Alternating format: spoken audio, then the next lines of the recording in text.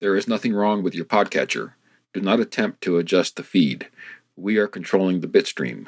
We control the encoding. We can mispronounce names. We can consume alcoholic beverages.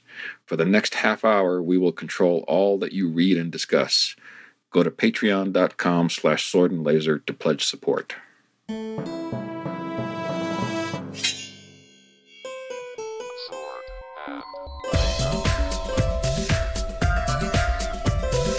Hey everyone, welcome to the Sword and Laser. I'm Veronica Belmont. And I'm Tom Merritt. Sword and Laser is a book club, but it is so much more. We bring you author interviews, news from the world of science fiction and fantasy, and of course, awesome discussions from fans just like you. And y'all need to enjoy every syllable that comes out of Veronica's mouth because it's the last you're going to get for a bit. Don't worry, I'm not dying, No, but I am going on maternity leave. Return. I will return. But we have Thomas put together a great lineup of folks who are going to come on the show and co-host with him over the next several months. So yeah, I don't know if you want to talk about that now or kick that off in your next episode or whatever you. We can mention Bria Grant, author, director, filmmaker, host of Reading Glasses podcast with Mally O'Mara. She's going to host with me in December. She's already picked the book. So we'll announce that real soon on Patreon. And then her co-host on Reading Glasses, Mallory, has agreed to host in January, and we've got more in the works. So stay tuned. Amazing. That's great. I couldn't have picked two better people to kick things off with you. That's going to be great. And I do know what the book is. I will not spoil it.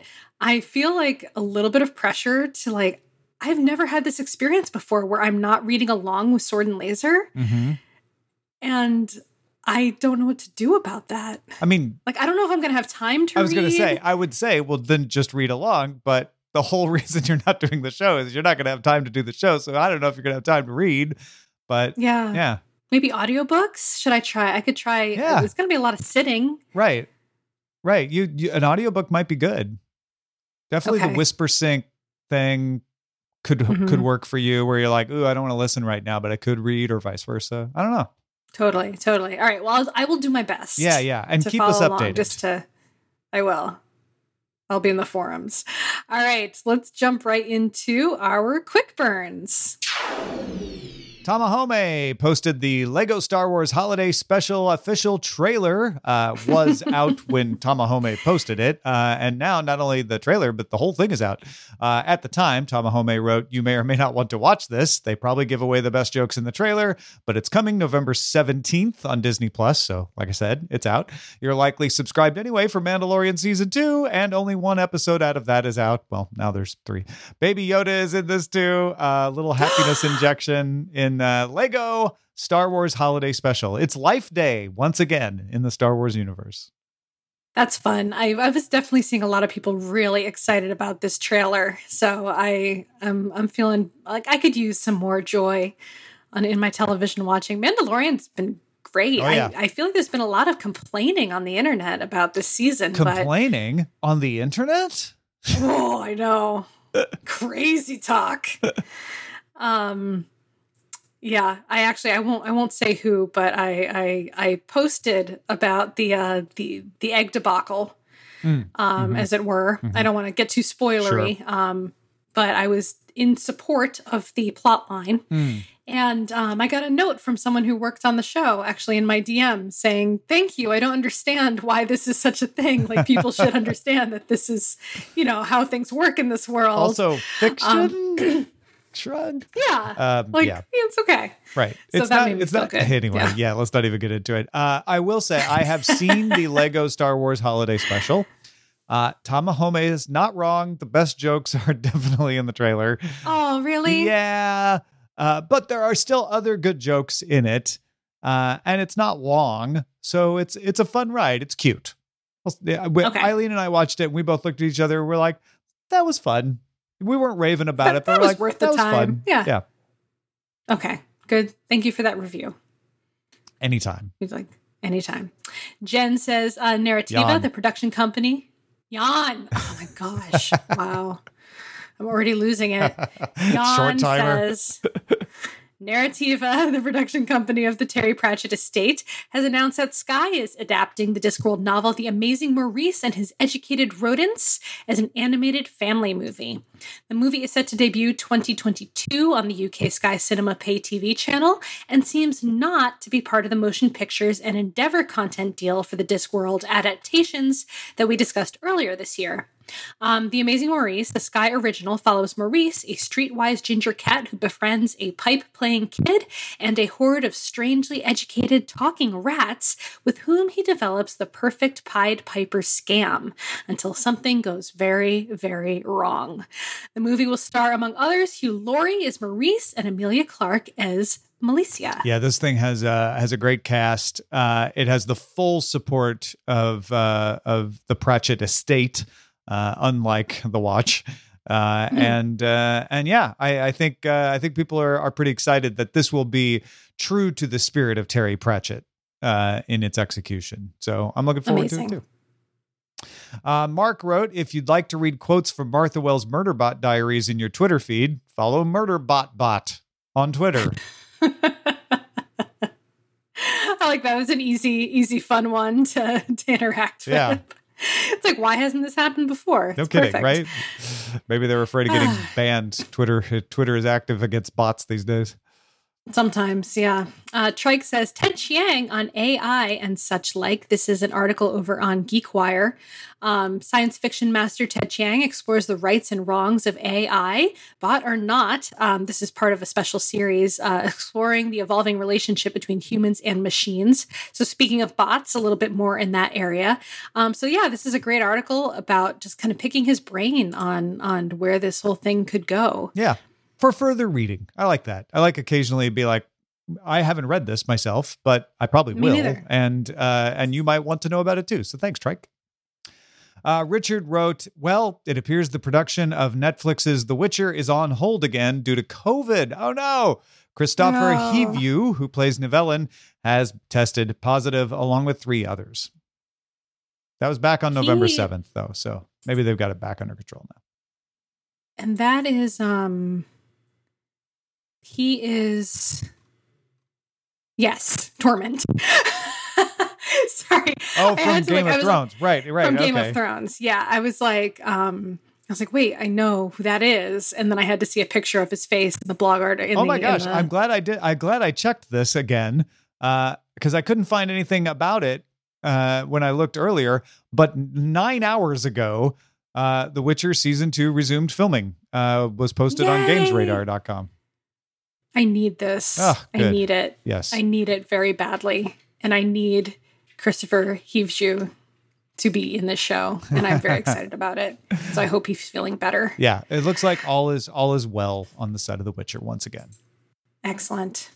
Well, Richard also posts that Terry Brooks finished his Shannara series last month. Wait. Well, did we ever land on how we're supposed to say that? Shannara. Is it Shannara? It's Shannara. It's always the way I don't want to say it. Yep. Always. That's always the way, right? It is the way. Finished his Shannara series last month. Richard says, I started reading this from the beginning and his Landover series, and here is an interview over on Publishers Weekly about what's next. Oh, very what's cool. next after finishing such an epic tale. So this is another one for adding to your reading list in the news world. So it's a great interview with Terry Brooks to figure out, like, looking back on the series, but also what comes afterwards for him. Now, we just had 2 posts from Richard, but this next one is from Richard, a different Richard. At least I think it is. It's got a different icon.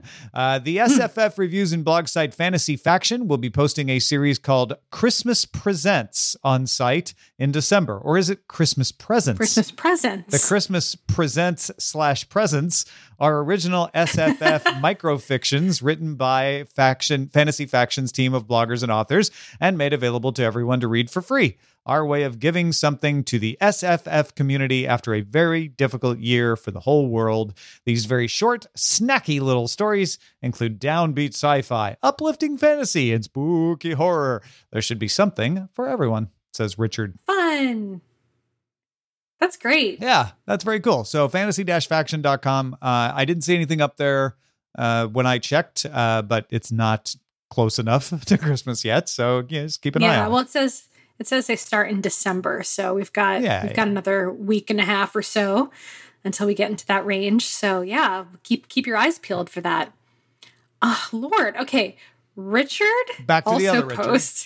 This is back to the OG Richard. Yeah. Okay. Confusing. I didn't realize we had so many Richards in the audience. The last of Harlan Ellison's Dangerous Visions anthologies may finally be published, which could include short stories from Frank Herbert, Anne McCaffrey, Octavia Butler, and Daniel Keyes. It was supposed to come out in the 1970s, but never saw the light of day. Now, J. Michael Straczynski, appointed executor of the Ellison estate, has started a Patreon account for the project of completing the work. Details here. Ah, yes. Oh, very it's cool. like Lost Stories. I know. I like that. That's a good lineup, too. Octavia Butler, Anne McCaffrey, Frank Are you kidding Herbert. me? Yeah. Yeah.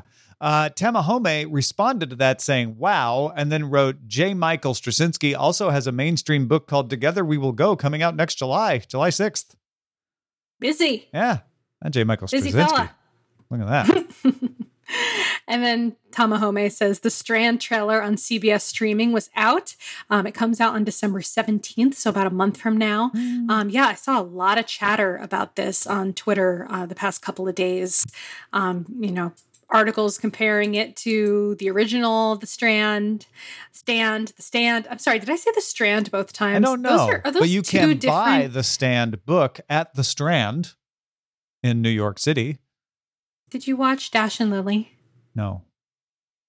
The Strand in New York City is a major character in the Netflix Christmas episodic special Dash and Lily, which I found I'll have to see very that. pleasing. I once got mistaken for an employee of the Strand while shopping there once. That's legit. I feel like that makes sense. I was an employee of a bookstore at the time, so I guess I just At had the to time. look. Yeah. Yeah. Just not that bookstore. That's cute. Okay, so the Stand trailer on CBS streaming is out. It comes out December 17th, and people are still talking about it on Twitter. Yeah, how dare someone create a thing?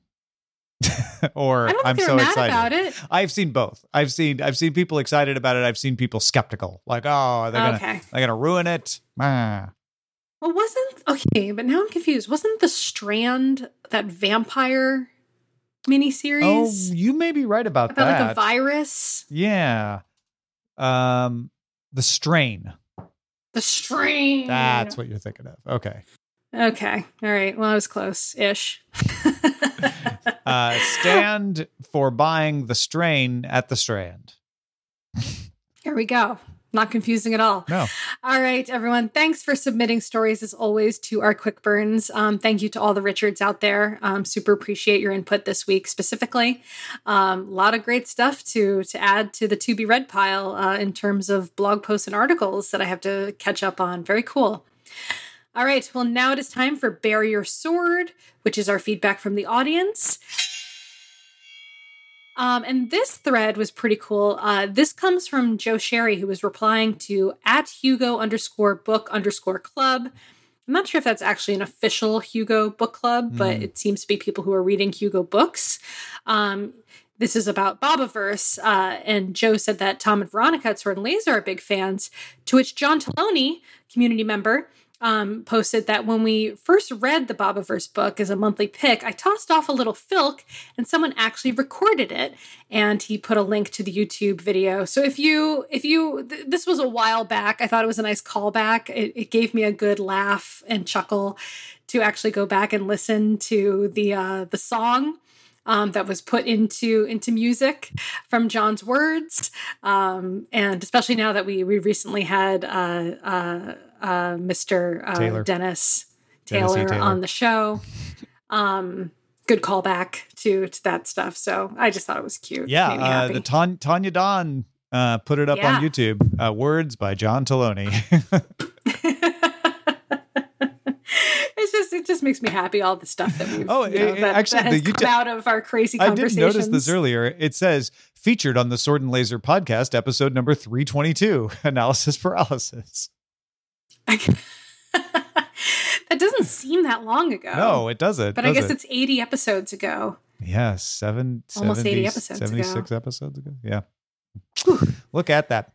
Cameron McCrory, a.k.a. Meat Popsicle, a.k.a. McCrory Books, tweeted, "Hey, Veronica, I'm way behind on Sword and Laser, episode 342. Did you ever get around to reading any comic books? Smile, smile." Let's see. I did read Saga. I started reading Saga. Really enjoyed that. I started reading Lock and Key. Good choice. I read, what was that one called? I have not cracked open my Comixology in a while, so I'm starting to forget. But I did buy, I have this here. Oh, we got a live demo. The Nettie Okorafor nice. Shuri edition, which I've been holding on to for a while. I started reading, but it's like just been, I've been excited to. Too. That's very nice. Yeah, I got this at one of the comic book stores we had a Sword and Laser meetup at, I can't remember the name of the store, but it's on Mission Street here in San Francisco. Robert suggested it, and we had a meetup there. Which I have to say, I love Robert, but it was like the most awkward meetup because the guy who ran the comic book shop was like, "Who are these people? They're just like sitting in my store." It was like weirdly like we went back to Borderlands after that, I'm pretty sure. But it was cute, and I did get to buy a physical comic book, which was awesome. Yeah, what do you have? I'm reading Mary: The Adventures of Mary Shelley's great granddaughter graphic novel. What? Art by Yishan Lee. Oh, right, written by Bria Grant. Oh my gosh, that's so cool. Yeah, this is really good. Mary Shelley's great granddaughter is a goth chick, and she's pretty awesome. Natch. Yeah. So go check it out. That's a great idea. Cool. So yeah, so I tried my hand at some comic book graphic novel reading, but I haven't gone far down that rabbit hole as much as I wanted to. But yeah, I feel like I'm going to be spending a lot more time on my iPad in the next few months. Oh, yeah. So we'll see. Imagine we'll see how it goes. Yeah. Well, and then and then trying to sleep, but not. And then back on your iPod. Being too anxious and being woken up every 10 minutes. So yeah, totally. We'll see how that goes. All right. Well, let's jump into our spoilery book of the month discussion for Howl's Moving Castle. This, of course, was my pick by way of Tom, which is to say that Tom made some great suggestions, and I landed on this one, and I'm very happy I did. This is by Diana Wynne Jones, and we put the book briefing up, but yeah, we're at basically the end of the month. I mean, do we have another episode in December? Or does it get too holiday-ish? The next episode is December 2nd, and you won't be here for it. So. I meant November. Yeah, December 2nd. Yep. Okay, so this is a wrap-up. A little early wrap-up, but that happens every once in a while, the way the calendar works out. So if you haven't finished, just pause and come back later. There won't be anything after this discussion, though, right. so you don't Other have than to. Our goodbye. You can come back to it. Yeah, which is always fun. I mean, for real. It's worth checking out, but yeah. I think so, but I'm biased. Colin put up a post on Goodreads saying, HMC, I didn't see that coming. I'm just over halfway through, and so far it's an absolutely charming book, but nothing I had seen in the book blurbs gave me reason to expect a side trip into modern day, or 1980s, I suppose, Wales. That certainly adds a dimension to things. And some other people agree. John Taloni, who we mentioned earlier in the show, says, yes, I found that plot point weird. It made the book as if the whole thing was a D&D game for Howl. Made me wonder as to whether or not any of the characters actually had agency or if they were the magic world equivalent of NPCs. I thought that was a really interesting perspective. And then Seth says at the end, actually, now that you say that, there are a lot of parallels. Howl, which is his name in Wales, Howell, doesn't amount to much. He's smart, but only motivated to work hard on the narrow subject of running down information on spells. That project projects an image of a pretty unkempt dude who knows a lot about some old books, but still sponges a room off a well-adjusted family member. So it's basically like a slacker, like lag about, doesn't really have a lot of direction in his life. I'm, adding some color there. But Howl is that dude's dream. Extremely powerful, has a lot of luck chasing very young women, and doesn't let anyone ever tell him that he needs to clean his room. I think it's that tone of the book that saves it from these sort of unpleasant comparisons. The overall effect is enchanting enough that Howl's faults are more funny than they are like creepy, saddled guy living in his sister's basement. Okay, so setting aside the creepiness or not creepiness of either Howl or Howl, that's a sad interpretation, I have to say. Like, you don't need to have that interpretation. You can just think like, oh, he found a portal to another world. Everyone in that world has agency. It's not imaginary. No, Diana Wynne Jones doesn't say anything that would lead you to find that an inescapable conclusion. It could just be that this is what he did, and he's like, oh, crap. Well, I don't really need to pay for rent in Wales when I'm living in this other world. So I'll just, keep a room for convenience sake over there. And yes, he's a little creepy and a little rude and all that, but wouldn't you be if you were the magical wizard of another world?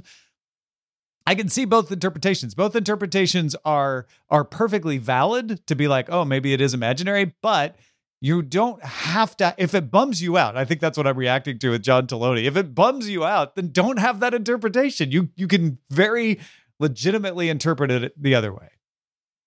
I agree. I appreciate, I have to say, I appreciate the perspective. Like, I think that's an interesting interpretation. Oh, yeah. Like, I could definitely see like maybe a dark version movie of this kind of playing out in that way. But considering the fact that like other characters have crossed that border and like gone back and forth between these different dimensions, if that's what we want to call them, different experiences, to me, it seems like the way that you are saying it, which is that he's just a guy who happened to find a way in and he's living his own life and he's got these, this is what he's got going for himself in this other place, but he misses his home. And so he's able to go visit it. Yeah. He's got a little bit of a tie there. He's got family. Yeah. Yeah. And so that was, I thought that was a fun aside. And other people kind of mentioned that it feels a little bit like Doctor Who-ish in a way too, which sure. I agree. Yeah, I can see that. I can see that too. It would be a different way of telling that story though, for sure. I felt more like Philip Pullman, Golden Compass. Of sort of like, oh, there's an alternate world. There's an alternate universe. Now, granted, these two universes are very, very different. They're not so close as they are in Golden Compass, but yeah, I took it as a really cool revelation of like, oh my gosh, he's Welsh. That's great. You know what it's really like? It. You know what it's really like? What? It's like fillery. It is. It's very much like The Magicians. You're right. Yeah. Yeah. He just doesn't have to go through a library to get there. He can just pop straight through. Yeah. So I thought that was but good, interesting conversation starters for there. Don't let it bum you out, though. That's all. It's not meant. This book is definitely not meant to bum anyone out. No, because I find this book delightful. And quite the opposite of bumming you out. Mm-hmm. I also, maybe I'm reacting to the fear that, I come from Southern Illinois, from a small town. I still have family there. And yet maybe Los Angeles is imaginary. Maybe none of this is happening. So I kind of want it to be real. I think you're good. Yeah. California, that's not a real place, Tom. It's kind of how I felt most of my life. But here I am. We also got a post from Jenny. What if it's Jane Austen? I like this other take.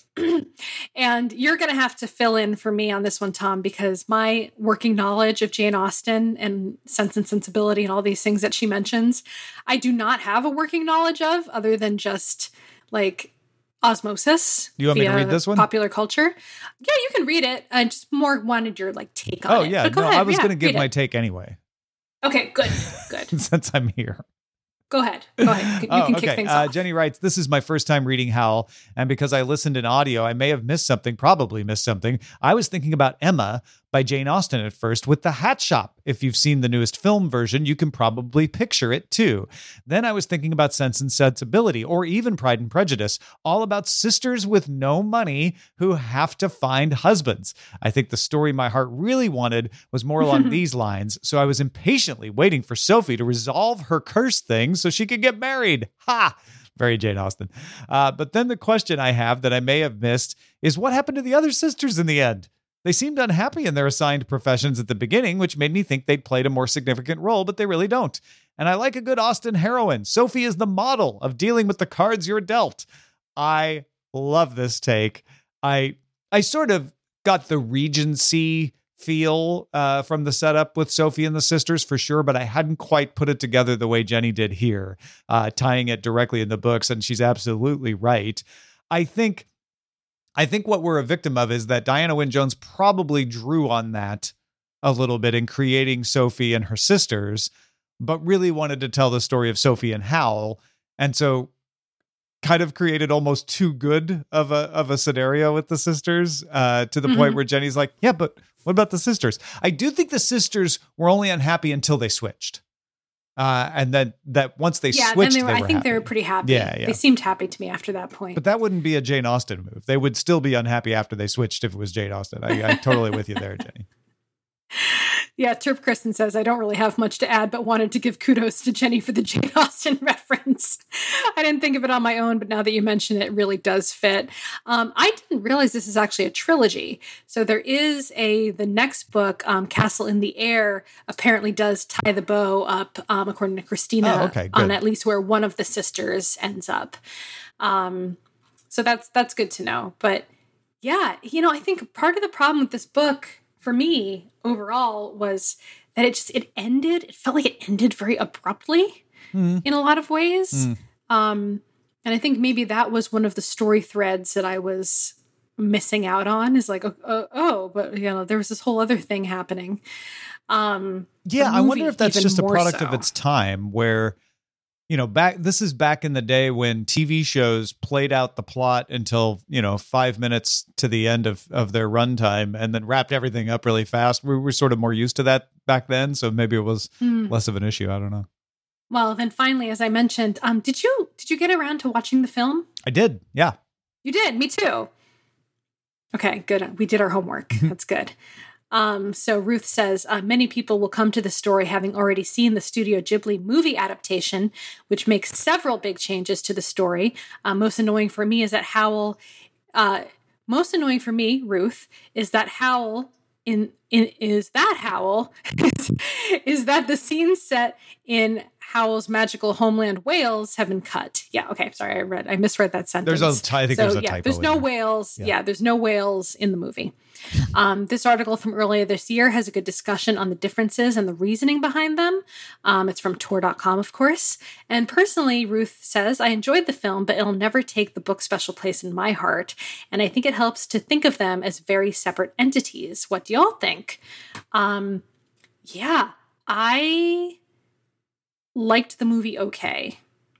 It was so different from the book, which I had just finished reading. But I think I spent a lot of time trying to put together these two stories. I preferred the book. I definitely preferred the book, I think. And I preferred the book's Howl. And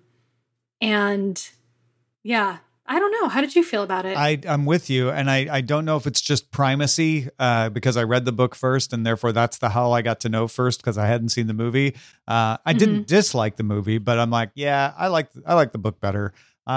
There's always more to get out of a book too. So maybe I should have watched the movie first, then read the book. But this is interesting at Tor. I haven't had a chance to read over the whole thing, but they point out that Miyazaki was making the anime for a Japanese audience, and the fantasy tropes that are very European and very English speaking just don't work as well. And so he changed the black knob to take you to the sky, which is a very Miyazaki thing to do, as Tor points out, which makes sense. So that change I was disappointed in, but I think I kind of clocked to that. Like, yeah, that probably wouldn't have played with this audience as well. Mm-hmm. And there's just like the whole sister story kind of doesn't exist. We get a little bit of one of the sisters, and the mother who is not actually the stepmother, but is her actual mother. And the biggest difference I think that stood out for me was the scarecrow. Oh yeah, not being scary at all. Not being scary at all. Being a pal. Yeah. And then the little dog who was named like. He was named the sound he made, right? Is what I remember, and it was like HEE something. I can't remember what it was, but he was not actually a human turned into a dog. He was just a dog. No, he was a person. He was a prince, right? Right. Yeah, he was. No, the Scarecrow was the prince. Oh, what? That's right. I'm getting all confused. The Scarecrow was the prince. The dog was just a dog. Yeah, I mean, some of those things are just, you have to simplify a plot to make a movie versus, books can kind of meander down lanes that just don't fit in the time and production budget that you have for a movie. So I think the Scarecrow and the dog sort of fall into that realm of it for me. So those are the kinds of things I try not to judge movies too harshly if they're like, well, they left some stuff out, because you have to, you just do. Yeah. So there's a lot of great discussion on this back and forth. Ian, for example, really enjoyed the movie. So there's some differing opinions in here. But it is, yeah, and then people kind of go off into like what other books and movies comparisons can we make for books we've read for Sword and Laser, like Princess Bride, for example. Mm-hmm. So yeah, it's a fun discussion. But I'm glad I watched the film. I feel like it took a long time to kind of build up for me. And then the ending was extremely abrupt. Like, I feel like like all of a sudden in the movie, I felt a little bit that way with the book as well, but the movie really was just oh my gosh, everything's happening in the last like 2 minutes. And I didn't really feel like I understood what was going on, even though I had read the book. It was an exciting ending. It was. With so much happening. This was this an exciting ending? You mean the book or the podcast? Show? Oh, the show. Yeah. I loved this book. I adored it. I had a great time. It was exactly what I needed. We've now had we've had a fun space romp. We've had a charming young adult fantasy. So I think we've paced ourselves quite well. So what you're saying is something a little more. Get ready to get serious, a little people. different hit for December. Okay. Yeah. We don't want to stay stuck in a vein. Definitely. Got it. All right. Well, thank you, everybody. Hey, I love you guys so much out there. You folks have been this obviously not the end of Veronica. One would assume that got weird. I'm making it weird. It's just, I've done the show for 13 years. And so this is my biggest break I've ever taken, I think maybe you've not hosted with me once or twice. So yeah, it's kind of huge. It's going to be an adjustment mentally. Trust me, it's an adjustment for me too. Yeah, I have to explain to Tom how all the sausage gets made. Let me just apologize ahead of time for the lack of wonderful album art because Veronica won't be doing that. Oh shoot. I'm gonna have to teach you how to use Spark. No, easy. There just will be a Sword and Laser logo. Oh, geez, Tom. All right. You don't want me trying to make that. That's just. I kind of do. Like, I mean, I am product manager for this product, and so I would like to see somebody. I want your product to be thought of in a good way. Fair enough. All right, everybody. I will see you sometime in the spring. Thank you, Tom, for figuring out all the details in the meantime. Of course. I'll be lurking in the forums, I'm sure, at some point. We'll see interjecting how here and far there. Away you could stay. We'll see. And to you out there, our show is currently entirely funded by our patrons. Thank you so much to all the folks who back our show. If you want to help support us, you can head over to patreon.com/swordandlaser. You can also support the show by buying books through our links. Find links to the books we talk about and some of our favorites at swordandlaser.com/picks. Send us an email, feedback at swordandlaser.com. Our website is, of course, swordandlaser.com. We are on Instagram and Twitter. Gonna have to teach Tom how to do that too, at swordandlaser. Teach me. You make it sound like I don't do anything. The Instagram part. Now we don't have anything to post because you're just gonna do the album art every week. Put the album art on Instagram. It'll look great. Oh, Lord. Oh, God. And all of our discussions happen over at goodreads.com/swordandlaser. We'll see you next time. I will. You will. Bye. I miss you already. Oh.